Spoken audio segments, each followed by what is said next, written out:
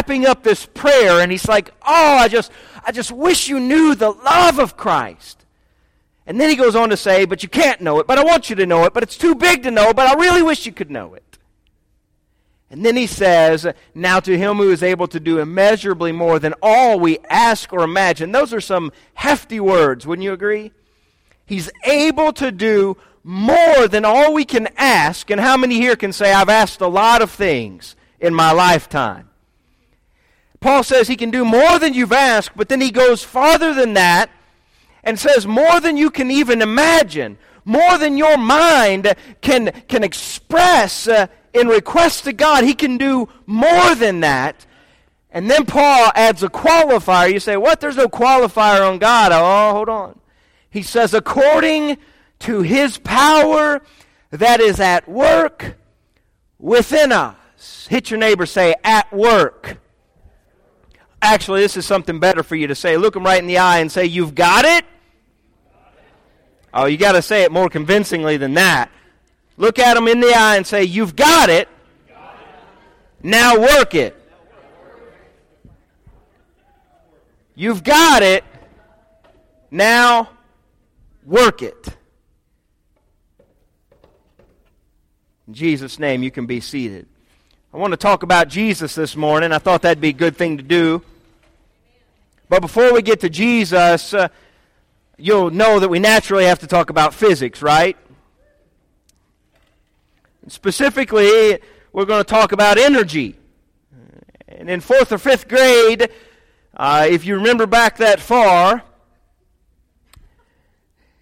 you may have learned, at least that's when they teach it now, about 2 types of energy. Anybody remember 2 types of energy that we talk about early on in physics before there's a class that has the physics title? We learn about 2 specific types of energy. One of the types is potential energy. Everybody say potential. It's just us. You're going to have to help me out this morning. Potential energy. Now, potential energy is energy that is stored, if you will.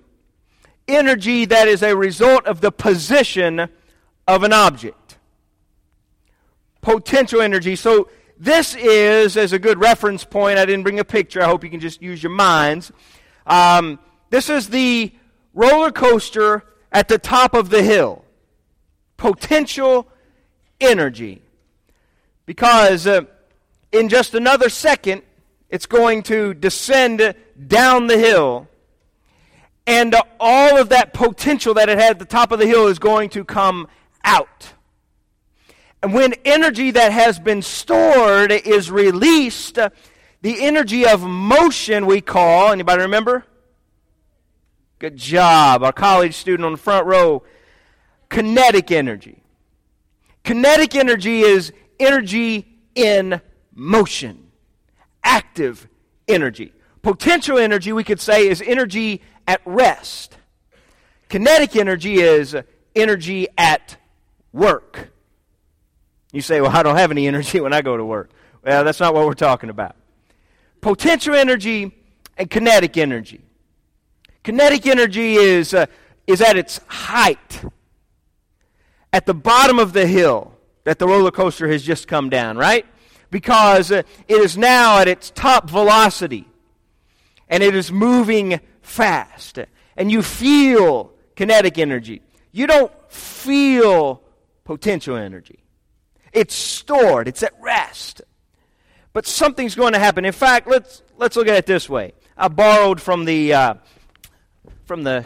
kids' class because we have lots of fun there every week. This is a slingshot.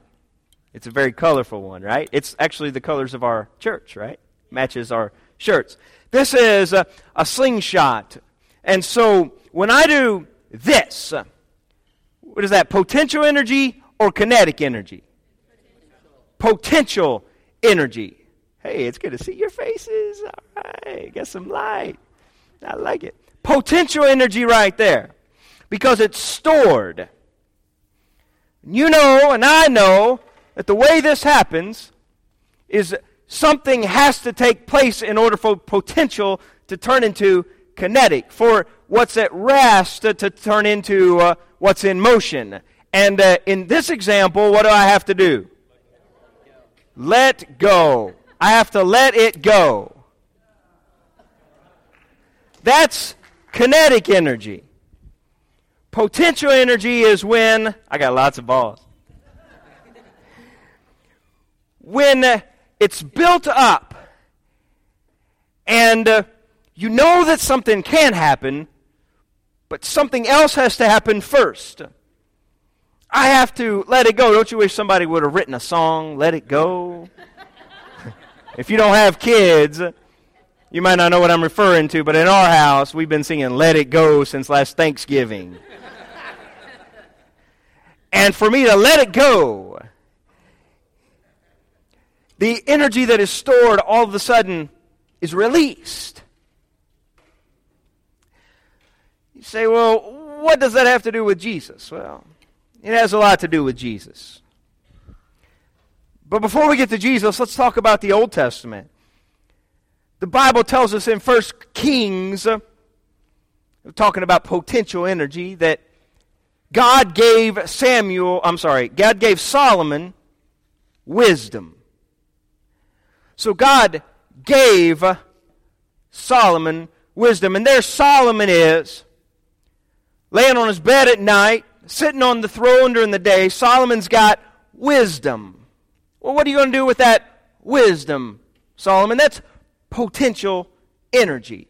That's something that God has put down within you. That's a gift of God. Remember, because God said, Solomon, I'll give you anything you want. You can ask for riches. You can ask for land. You can ask for wealth. Solomon could ask for anything he wanted, and Solomon asked for wisdom, which makes you wonder, he must have already been pretty wise. And God said, because you've asked for wisdom and you've not asked for all those other things, you're going to get those other things too. And 1 Kings chapter 4 says, God gave Solomon wisdom. He fills Solomon up with wisdom. Now, what are you going to do with that? And we do read in Scripture that Solomon gets that potential energy, and there's chances and times where Solomon is allowed to release the energy, and it goes forth from him. But we also know that he never allowed it to become as much as it could, right? Because the wisest man in Scripture, possibly the wisest, apart from Jesus, man in the history of the world, married 700 women. And that is called flubbing it. 300 girlfriends on the side. Potential energy is energy of position. It's stored, but it doesn't do any good just being stored. It needs to be released. Maybe here's a better illustration. There's a girl in Scripture named Esther. And you probably know her as Queen Esther, but she wasn't always queen. She was a follow-up queen because the king didn't like his first queen. So he got rid of his first queen, and then he had this great idea and said, I want you to bring the most beautiful of the beautiful in and have the Miss Queen contest, and I'll choose one. And Esther is beautiful enough that she gets in, and she's got personality enough that she wins the favor of the pageant master, and before you know it, she's gone through all of the routine, and she's caught his eye, and she is the chosen one, and she becomes queen. But there's something working against Esther and against all of her people. And it's the bad guy, the evil man, who recommends that the king signs a decree, and he wants to exterminate the Jewish people, the Israelites. And so there's a showdown that's fixing to happen, and Esther has remained close to her uncle Mordecai, and as things get scarier and scarier, it becomes clear to Mordecai that there's only one hope for the Jewish people, and it's Esther the queen. I'm not going to take the time to tell the whole story, but I do want to focus in Esther, I believe it's chapter 4, that we get this conversation that takes place between Uncle Mordecai and his niece Esther. And in that he says, Esther, who knows? But that you have come to, and this is what the NIV says, catch it, you have come to royal position for such a time as this. Now remember, potential energy is energy of position. And he says, you've come to royal position for such a time as this. And Esther's response is, but if I use my position in the way that you say, it's very likely that I will get killed. And she has to consider this, and she has to think about this, and finally she says, all right, uncle, I'm going to do it, and if I die, I die.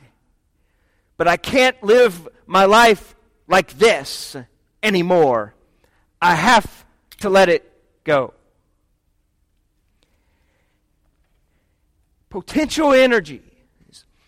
I want you to think of it this way. It's the gift that God, in fact, the Bible doesn't it say that unto every man God has given a measure of faith. There's something inside of you. There's a spark. There's a hope. There's life that He's placed inside of us. And there has to be something that happens to allow it to become more than just potential inside of us. It has to be released. There has to be some catalyst. There has to be some action that takes it from potential to expressed or to active or to kinetic energy. Think of it this way. Abram receives a promise. Genesis chapter 12, God comes to Abram and says, I like you, and if you'll leave your country, if you'll leave your kinfolk, if you'll go to a land that I'll show you, I'll give you descendants as many as the sands in the sea and the stars in the sky. I'll give you wealth. I'll give you everything that you ever dreamed you could have. And he says this to an old man who doesn't have any kids. But yet, all Abram has known is the place where he lives and the people he's around. But God makes a promise. Let's call the promise potential energy. The promise of God. And it gets planted in Abraham's mind, his ears, his heart. But it's not good enough just for a potential promise, just for potential energy. But we get to verse 4, and some have said these are the most revolutionary words in history because it changed the way we think of history. And the three words are, so Abram went. He has a potential, a promise within him, but there's something required for the promise to become fruitful, to become real in his life. He has to step outside of what he's used to, and he has to go to where God's calling him. And potential energy becomes kinetic at the very moment Abraham says, saddle up, we're leaving town. That's one more. Peter and the disciples are in a boat, and the storm's raging. And they look out on the water, and the Bible says, Scripture tells us, that Jesus was about to pass them by. And to some of us, we read that and say, well, Jesus was just going to walk on by. That's what that means. But if you've paid attention reading the Old Testament stories, you know that when God wanted to pass by, that means God wanted to reveal His glory. And Jesus was about to pass by. Jesus is walking by, and He's got all of the Godhead, we read, in His body. He's got all of the power of the eternal creative God within Him, and He's about to pass by them. He wants to show them that glory. And the disciples look, and they get afraid because they think it's a ghost. And Jesus has to say, it's not a ghost, it's me. It's me, don't be afraid. And at that moment, it's the prime opportunity for something to happen. And you would think the disciples would get so excited and be so ready for something great to happen, but they're still scared out of their minds except for Peter. Because Peter is too stupid to be scared. Because Peter's always thinking about how can we work this?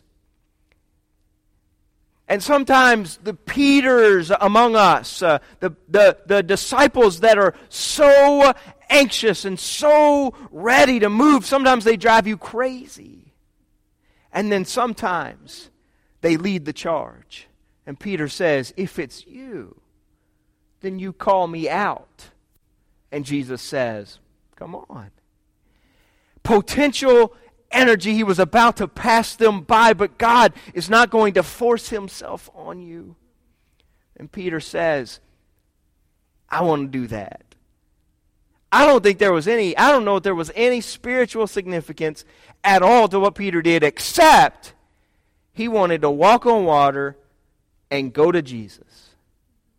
And sometimes it doesn't take all the theology and all the prayer and all. Sometimes it just takes a person or a group of people. Maybe Life Church, we could strive to be a group of people. We don't have all of the answers, but what we do have is the desire to see something happen and to be with Jesus. And Peter steps out of the boat and starts walking on the water. Potential energy, the promise of God's glory being revealed. Peter, only one person, walked on water and went to Jesus. But there were at least 11 in the boat, and I believe with all my heart that they could have. They just didn't want to. Potential energy. They were okay living life like this. But if you're honest, after a while, this stinks. This drives you crazy to live life like this. Let's fast forward. A few weeks ago we started this series by reading Acts chapter 1 verse 8, in which Jesus looks at the disciples and says, you will receive power when the Holy Spirit comes on you. You will receive power. We said that's the Greek word dunamis, which we get our word dynamite from. Isn't that an interesting promise? He looks at his disciples and says, you will receive dynamite when the Holy Spirit comes on you. You will receive power. You know what that is? That's this. You will receive power when the Holy Spirit comes on you. That's potential energy. But Jesus didn't stop there, right? Had he stopped there, we'd be like, okay, sounds cool. And there's a lot of places that teach that you'll receive power, but then the only thing the power is good for is it punches your ticket to heaven, but that's not what Jesus said. He didn't say you'll receive the power of the Holy Spirit coming on you, and then you can cruise on in because you've got it made. Your ticket's punched. That's not what he said. He said you will receive power when the Holy Spirit comes on you, and you will be my witnesses. That's kinetic energy. The power of the Holy Ghost coming on us so that we can be witnesses. That's the active expression. That's the energy of motion. Think of it this way. You've got a match. I thought about using it, and then I thought, well, we're in a rented building. We probably don't need open flames in the schoolhouse. However, you get one of those big boxes of matches that's got the big side. You can rip it down the whole side. The match. Is that potential energy or kinetic energy? Potential. Everything that you want is inside the head of that match. But something has to happen in order for it to come alive, to come out. And you and I both know that you can stand in front of a grill all day long sticking the match in the charcoal, and nothing is going to transpire to help you get your hamburger. You have got to take the match and you've got to strike it on the side. And as you strike it, here's where it gets heavy. Because you don't ever release potential energy and it become kinetic energy without some kind of friction, some kind of action which usually isn't comfortable. Amen. To do the match against it, I'm sure the match, if it had feelings, wouldn't be feeling real good as you pushed. Because you and I both know that if you just barely do it, it doesn't happen. You're like, what's wrong with this? What's wrong? And sometimes you just got to put your thumb against it at risk of burning your thumb to push it hard. You know that the only way that you're going to get from the top of the hill to the bottom of the hill is something has to push you.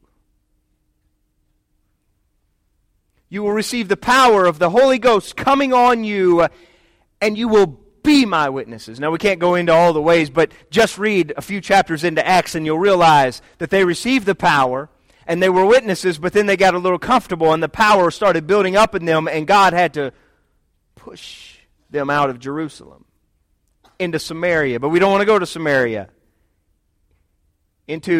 Or Judea, and then Samaria, and then he says the ends of the earth. That's all those Gentiles, and nobody thinks Gentiles deserve, but God's going to push Peter into Cornelius' house.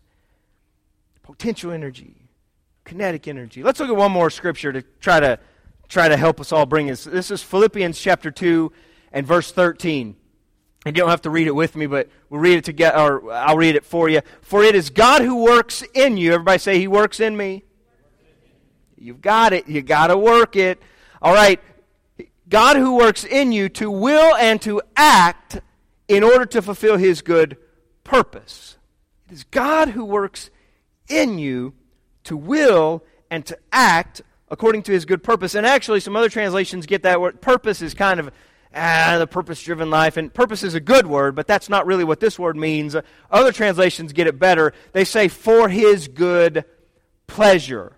Or we could even say, for God's delight.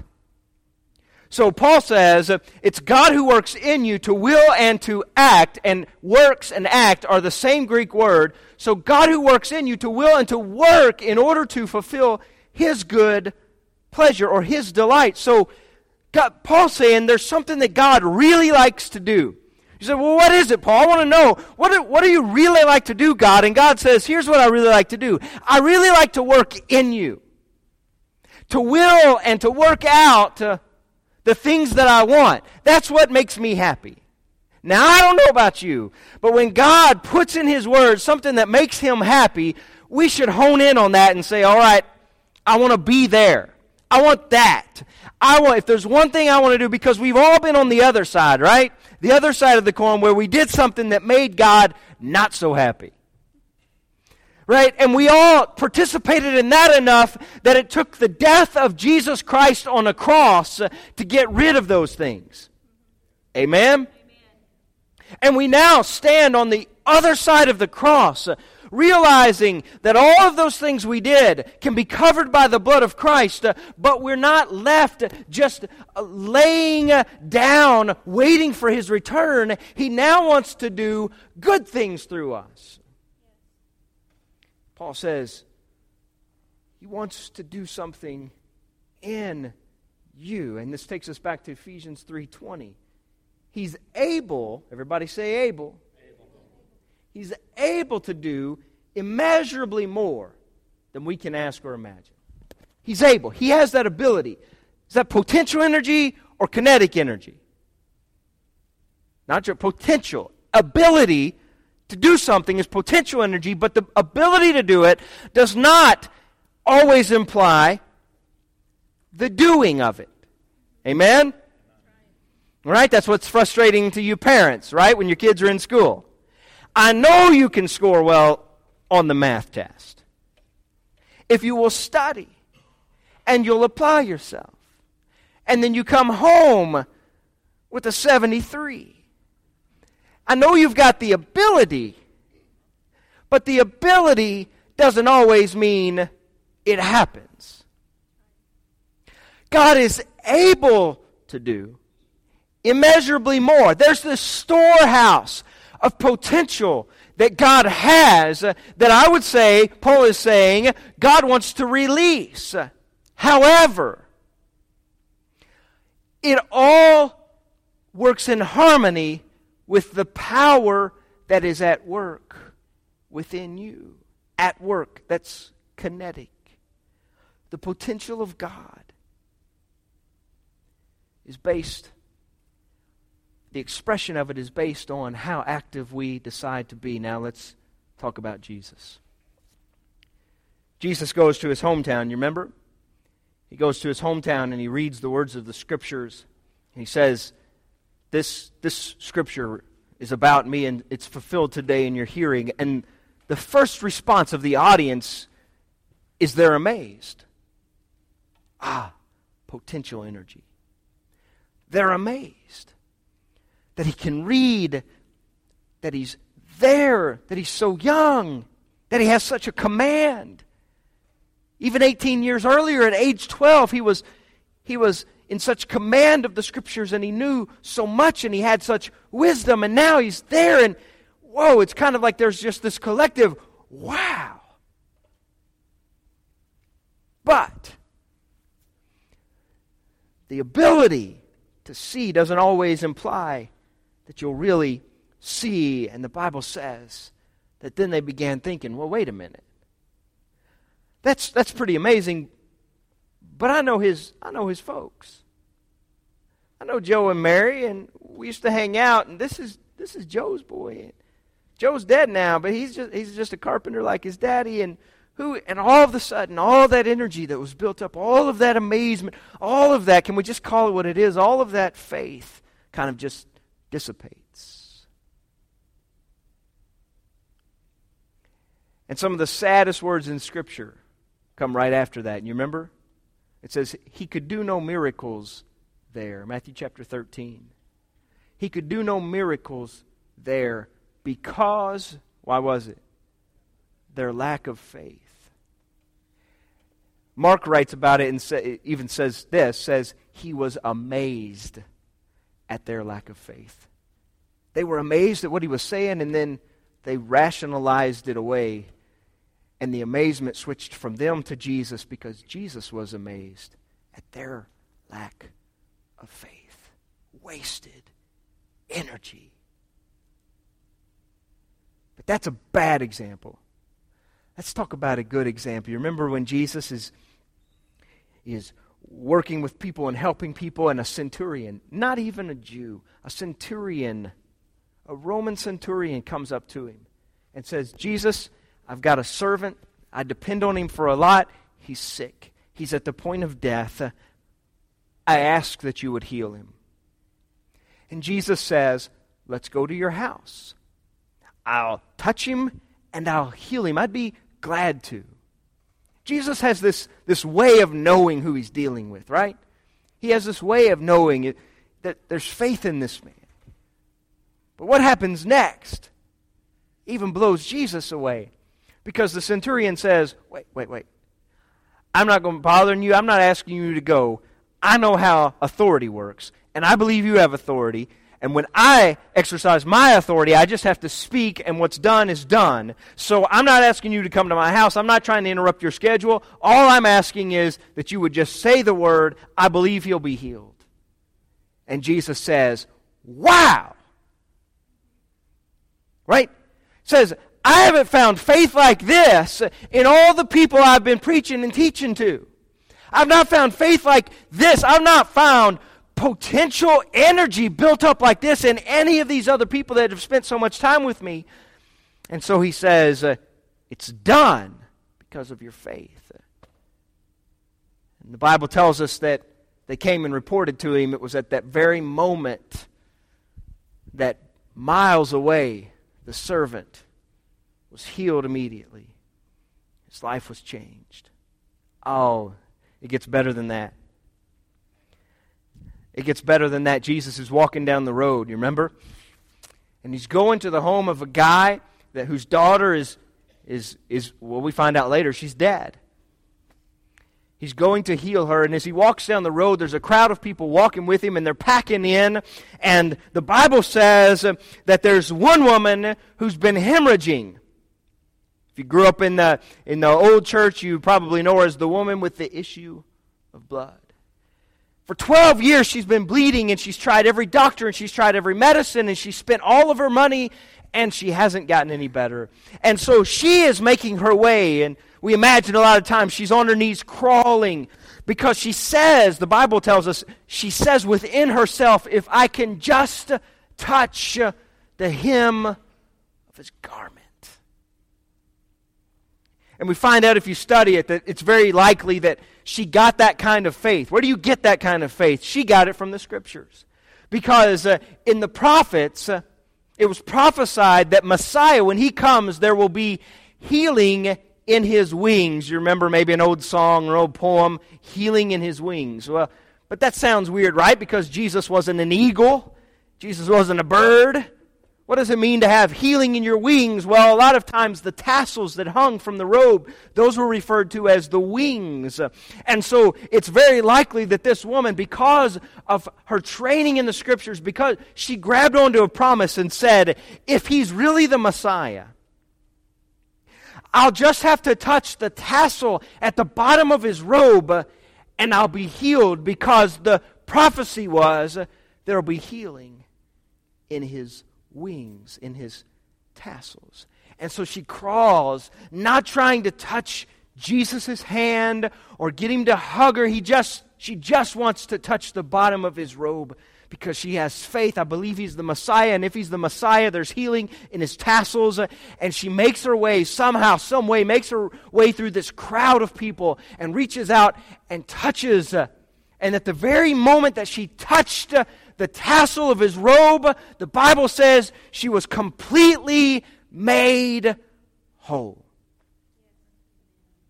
Can you imagine? 12 years. If you're like me, 12 minutes of agony is a long time.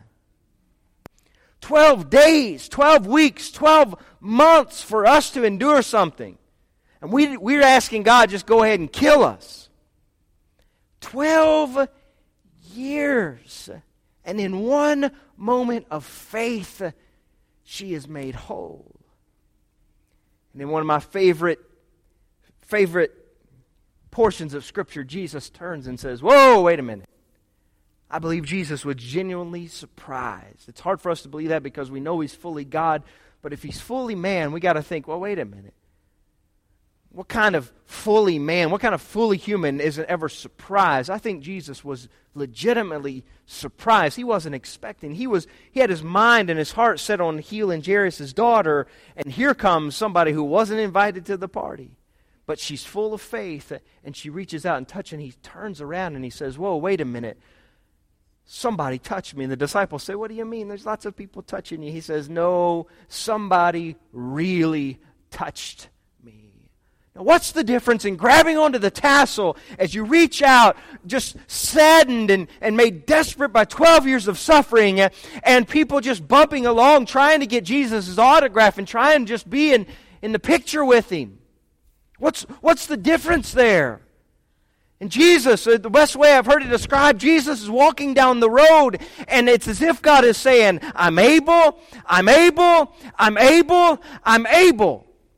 But nobody is taking advantage of all of the potential that's stored up in Jesus until one woman decides, I believe he can help me. And she reaches out and touches, and all of a sudden it's not I'm able anymore. It's I will, I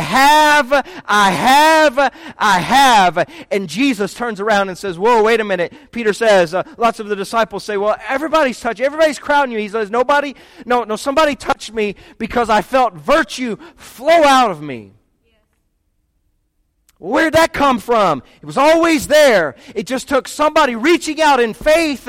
So it took potential becoming kinetic and the catalyst for God's ability to become reality in your life. Write it down. It's faith, faith, faith. And that's why sometimes I look back and I think some interesting thoughts about my Bible school training, but one thing that they taught me that I've never forgotten, and it was early on in soteriology and salvation class.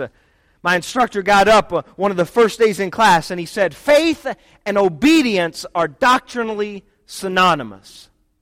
What that means is, faith isn't faith unless there's obedience working with it. Faith isn't just that we believe something about God. Faith is that we obey what He's told us to do.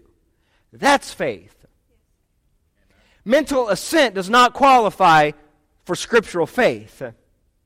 For Abram to sit back and say, well, that's a pretty good promise you made, God. Thanks for making that for me. That's not faith. James even tells us, right, that Abraham was justified. He was made right with God by what he did.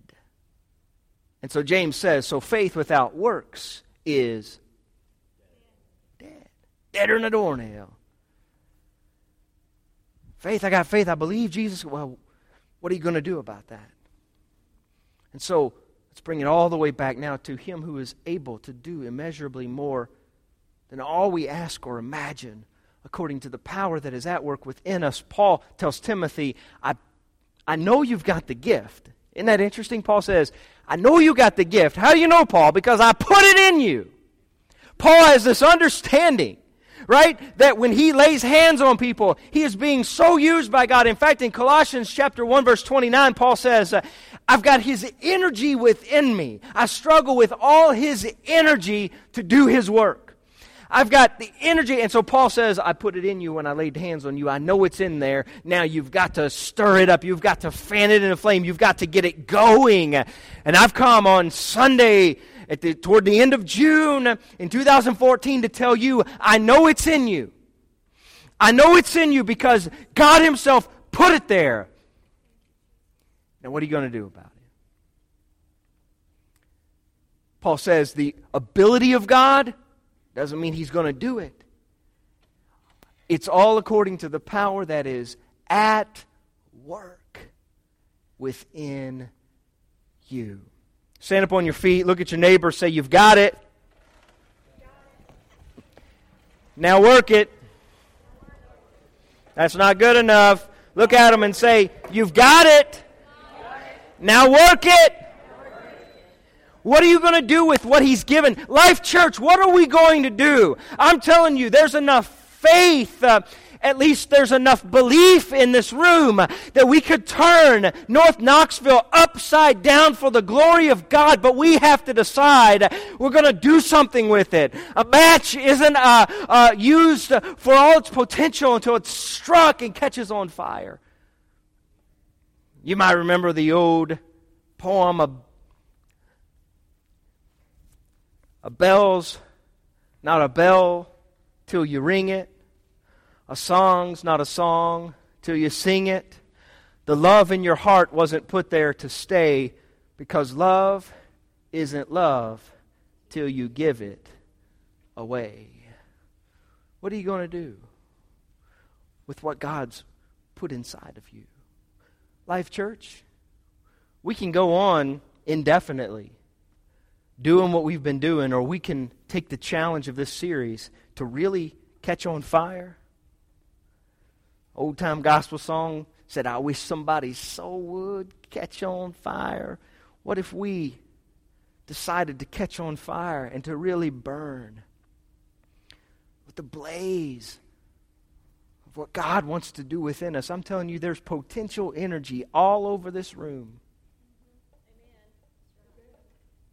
There's potential energy all over this room. The gift of God within you. What you going to do with it? One more time, tell your neighbor you got it. Now work it. I want to pray for you right now. In Jesus' name, Father, I ask. It's just us today, God, so I ask that the potential that you've placed within us would not just remain there. And God, I say that realizing that it's very likely that that request is really for friction,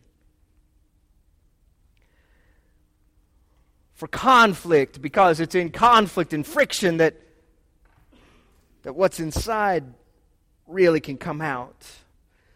But Lord, like the match struck on the side of the box, Lord, I pray that you would take us and set us on fire so that we can burn for you. We need your presence, yes, Lord. And we need your promise, yes, Lord. But what we need most is for your power to be at work within us. And so often, God, it's not anybody else. It's just me, God, that keeps it from working.